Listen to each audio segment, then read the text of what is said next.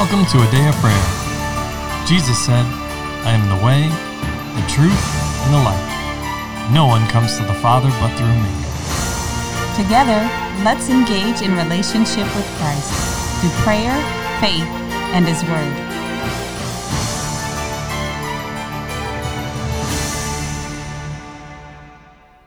Good morning and welcome. You're listening to Day of Prayer's morning Bible study. My name is Layla and I'm happy to have you here with us. Before we begin, let's take a moment and pray. Lord, we thank you for today, Lord. We thank you for the smiles on all our faces, Lord, and the joy in our heart, Lord. We thank you that we can enjoy ourselves in your presence, Lord, that you give us that good laughter, Lord, that's like medicine to the bones, Lord. We ask that you'll also give us your wisdom and your understanding, Lord, because there's nothing that can match that or surpass it, Lord. Mm-hmm. So we thank you for your faithfulness, Lord, and we thank you for this time in the Word together. In Jesus' name, amen. In Jesus' Amen. almighty name, amen. And amen. Well, good morning and welcome, everyone. We are excited to have you with us as we dive into the Word, continue our study in Hebrews. We're in chapter 10, covering verses 1 through 10. So if you're joining us for the first time or rejoining us, the instruction, if you will, the recommendation is the same: to pause the episode and take the opportunity to read through that section of Scripture, just so things are easier to follow along in the discussion. Amen? Amen. Amen. All right. And as is our custom, the floor is now open to give each of you the opportunity to share what Holy Spirit is speaking and ministering to you, and or to ask any questions that you have. So who'd like to begin? I would. All right, LaCharles. We left off inside the last episode talking about how what we see here is that they haven't destroyed the temple yet. It's about 10 years until they will actually destroy it. The Romans will.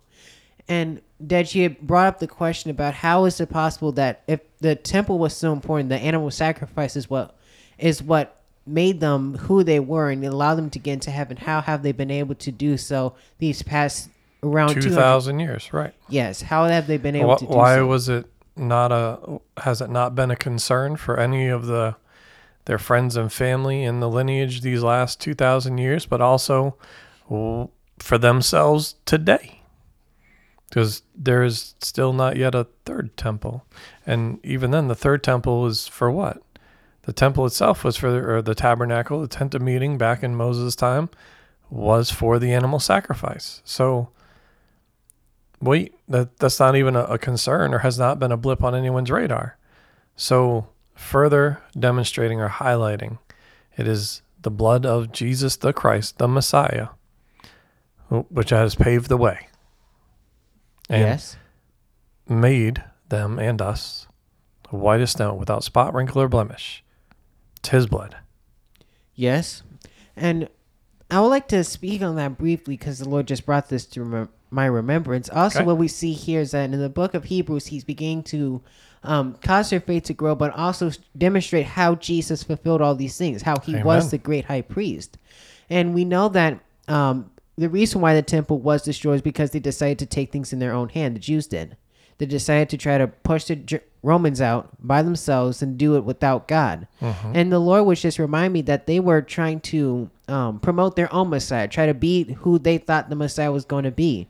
And this is, Mommy, something you talk about often, how they thought he was going to be a hulking man with huge muscles. Another Samson, A warrior, a David, yes. or a Joshua, something like that. Yes, and how they thought he was going to be all but born ready for warfare. That's how they thought of him, that he was going to be knee-high to a grasshopper and swinging a sword around and dealing with people. I don't know if they even had that concept in their mind. They just thought he was going to be there.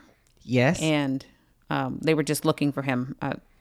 Whether he showed up by just appearing or if he was born like Samson was born, Joshua was clearly born. But either way, Elijah, to come and be established as a warrior, to rid their enemies, Yes. and establish them, if you will, as at the pinnacle in leadership, to rule. Again, not the Lord ruling, but as a people ruling. Okay? Yes. So let's understand that. Yes, and how they were trying to take things in their own hand, which nicely correlates inside of what is being talked about in the first verse, that the things that we as humans can do does not sanctify what the Lord has made. Amen. We're not the one giving the Lord his power and saying, okay, Lord, we'll give over what we have, Lord, so you can be all powerful and supreme. That's not how it works. He's God without us, meaning that he doesn't need us as humans to validate and say, you are God inside of our lives in order for him to be God.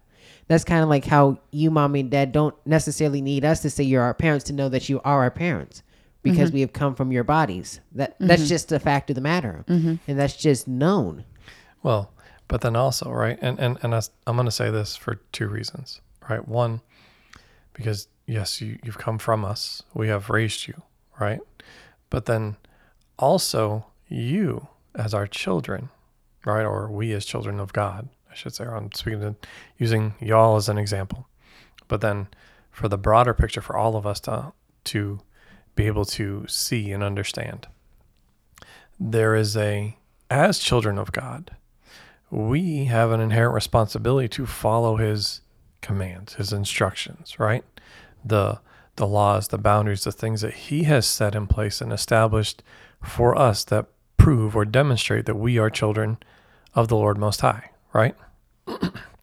Now, if we misunderstand something as his children, what are we then doing if we are in opposition? Well, that is being taught now to the other children, our siblings, our brothers and sisters in Christ, in the Lord, right? Yes. So I say all that to also say this. In what we're discussing and in the question I asked is not to condemn anyone, not to condemn Israel. They are absolutely our brothers and sisters in the Lord. Yes. Right? They are the first, well, I'll say Christ is the firstborn, right? But they are an older sibling and as such are given a place of honor. An oldest sibling does not always get it right. Okay? But then as a result of that, because the rest of the siblings are watching, there is then the opportunity now that the rest of the siblings also make similar mistakes and or that they also have the opportunity to correct that and say, oh, this is where my older sibling got off track. But as a result of that, I can choose to not make those same mistakes and have a more perfect course with the Lord, right? It's a difficult place to be in that of the firstborn. There's a lot of responsibilities, a lot of groundwork that's laid. There's a lot of, if you trial will, and error on their part. Right, exactly. Whoa. So, but understanding that, go, okay, I see how things go in the fruit of those attitudes, actions, and behaviors in their life, of being disobedient, of misplacing or misunderstanding the words that were spoken by the parent, right? So again, this is not to condemn Israel. It's not to condemn any one of us. It's so we can understand, and now we can change our heart toward the Lord, right? Uproot those things in our life that don't reflect him, his nature, his character, his attributes, and move forward in him. Yes. Which transitions nicely into what we see here. For then would they have ceased to be offered, for the worshippers, once purified, have no more consciousness of have had no more consciousness of sins. And in your example, Dev, talking about how the siblings are watching, I know from my own experience as being a younger sibling that I watch to see what the other people have done, what the two before me have done. Not always is with good intentions, I might add. Right. Of course. And just understanding here as well that the Lord is talking about how they've seen what their parents have done. Meaning that... and the generations before them. Yes. These people, the Jews at this point, they had a misunderstanding of what actually had occurred. But the Lord is also revealing to them is that while your fathers did receive the tabernacle, that's part of the reason the Pharisees held on to it. We see that, I believe it's John, where they said, well, we received the tabernacle from Moses. I think they say that. Meaning that Moses got the instructions on how to build, and that's why they're doing it. But the Lord was saying, hold up, why are we trying to signal and bring the presence of God ourselves, like trying to handle him in the regard of we are forcing God to be here with us in Jerusalem, instead of understanding that the Lord does as he pleases and being open to that. Well, but also, what was the Lord's desire from the beginning? That he will be our God and we will be his people. Okay, and that he would live and dwell among us. Yes. but yet many are trying to bring the Lord down to them. As instead of going, Lord, you're invited. Come on in. And this is your place of honor. And I'm coming to you. Exactly. But you're welcome here. Instead of just welcoming the Lord, people are trying to force the Lord to come. When he's already said throughout all the generations, I desire this. I desire to be among you. Yes. And he does. He, for those that have chosen him, or as you just stated, right? Who he's our God and we're his people, which is the covenant, his will, his plan, his purpose, and the destiny track for each and every one of us. For those ones that have entered in to his covenant, he lives and dwells in them, the fullness of the Godhead, Father, Son, and Holy Spirit. Yes. And when we understand that we are supposed to be meeting the Lord, and if I mean like this, meaning that what we see with Abraham when the Lord was going to Sodom and Gomorrah to go check it out, it said Abraham went to him. Meaning that the Lord didn't come to Abraham in the regard of he walked over and Abraham was just lounging around and saying, yeah, what do you want, Lord? It's not like that. And that's what we have to understand as well, is that we are to meet the Lord, meaning we are supposed to draw near to God. He's already doing what he's supposed to be doing. He's not changed that. Meaning that he's not the person who runs from him. It's us who move away from the Lord, and the Lord's just standing there. And understanding that when we draw towards the Lord, then we'll truly be able to understand what's actually going on. But not just drawing towards him, but staying connected and in Yes. divine fellowship. Christ did not break or sever his connection. He said, I know you always hear me. Yes. So what does always mean? Always. So there was a continual, always presiding and residing connection. Not something he put down and picked up when he went back to the synagogue. He suddenly was connected to God, and then when he went home, he was disconnected, or he was always connected with the Father. Yes. And as you said, Mommy, we have to be connected with the Lord always, meaning that what we see here, and another thing that the Lord was talking to them about is that, sorry, Mommy, meaning that they have been going in once a year. That's the only time they could do it. Once a year, but then they still had the understanding of what they had done wrong during the year. We know nobody's perfect, meaning that when we're in fellowship with the Lord always, which we have now, is we should be perfect towards him always. Meaning that the Lord does understand that we're going to make mistakes, but there's a difference between being willful and understanding, looking it in the eyes and saying, okay, I'm going to do that. There's a difference between that. And that's what we also see here, is that the Lord is saying, don't get drawn up on the one day that you can do this. Come to me always. I'm not just here one day. Meaning like you and Dad aren't just our parents one day of the year and we go off and do our own things every other day. Right. The apostle here he's making great lengths to say this is better. Yes. What God has done, what he has brought forth now is so much better, because they didn't wait till one time a year. They had to bring sin offerings and cover offerings of various coverings throughout the year that happened.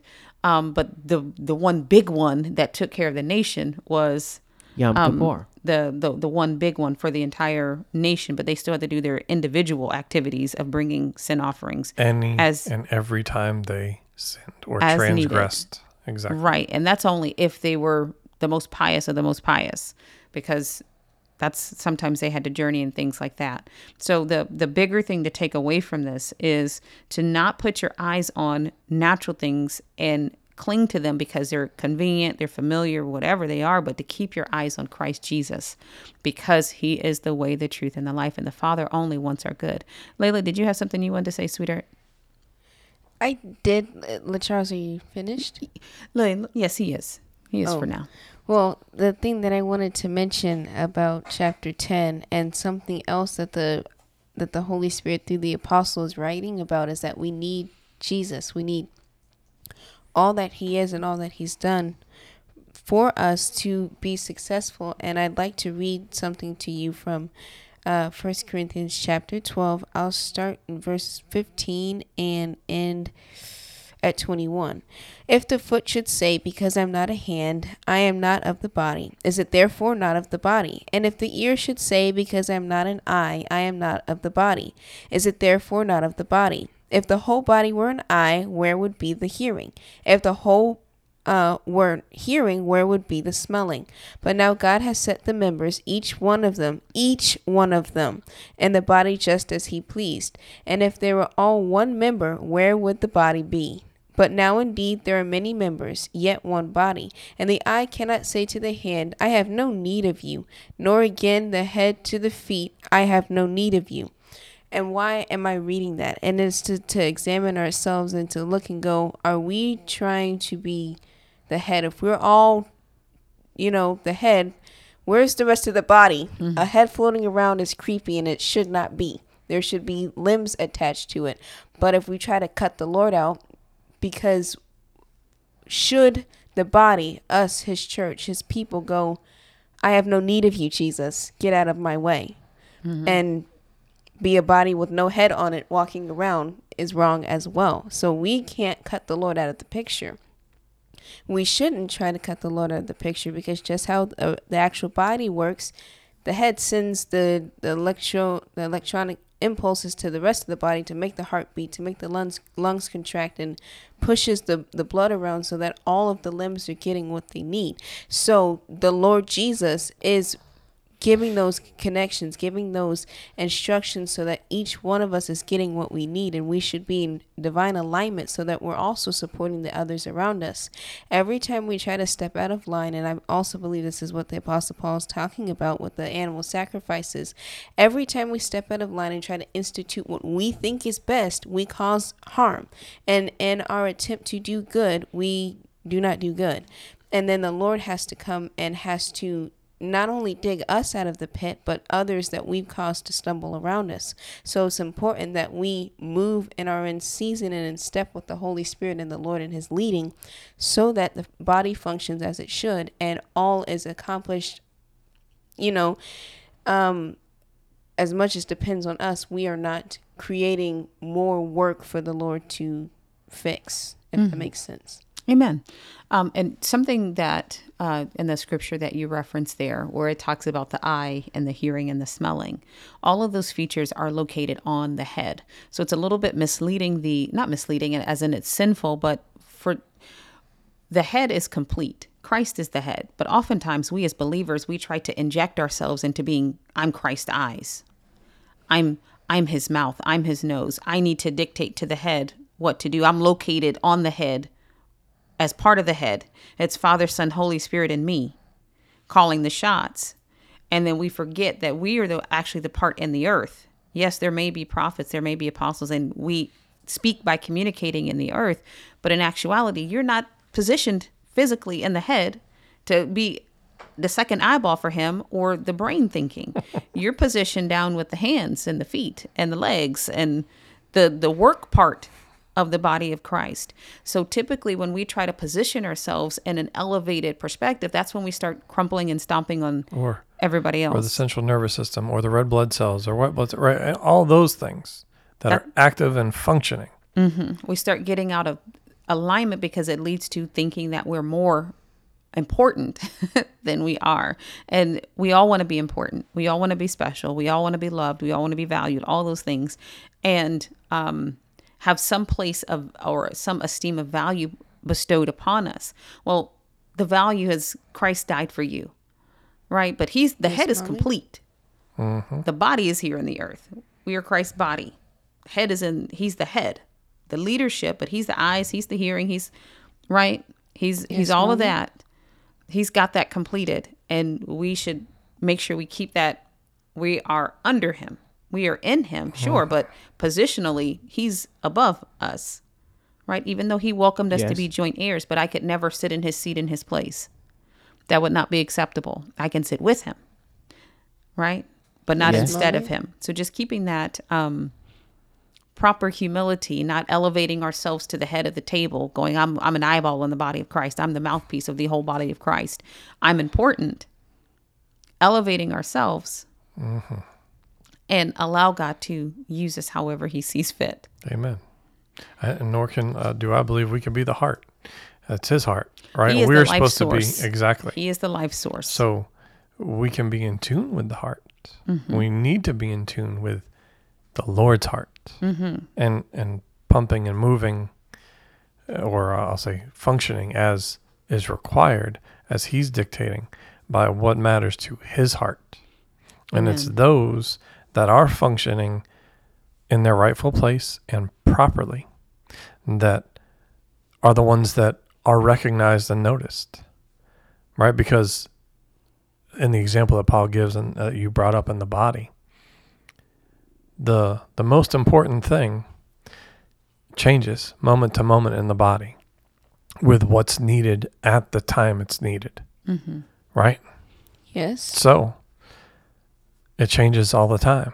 And yes, there are many members that are not seen, are not visible, but it does not that they do not hold value and or that they have a less important role than anyone else. It's just a matter of what's needed when it's needed. But also, are you positioned in line with the Lord and with his heart and what he as the head is dictating to have happen for what's needed in the moment? Amen to that. So we're going to pause there for today. And with that, can I get a volunteer to close us out in prayer, please? I will. All right, Layla. Lord, we thank you that you're the head of the body, Lord, and that you are the one who tells us what to do, Lord. And we thank you for the opportunity to come into alignment with you, Lord, and to fulfill the role that you've given each and every one of us, Lord, in excellence, Lord. We thank you for your wisdom. We thank you for your kindness. We ask that you will shed abroad your love again in our hearts, Lord, so that we are able to reciprocate it towards you and to others, Lord, as we go throughout our day, Lord. We ask that you give us skill and understanding in the work that we're doing, Lord, whether we're learning a new concept in school or we're learning a new skill for a job, Lord, that you would give us wisdom and open the opportunity for us to minister to others your goodness, Lord, that they are able to hear and experience your love for them, just as we have had the privilege of hearing and experiencing your love for us. In Jesus' name, amen. In Jesus' almighty name, amen. And amen. Well, we love you. God bless you. And have a wonderful day. Want to know more about A Day of Prayer? Sign up for our newsletter where you'll get the latest updates on the ministry, inspiring messages, and coupon codes for the merch shop. Visit our website, adayofprayer.org. Click on Connect in the menu bar and complete the form. Be sure to check the box that says subscribe.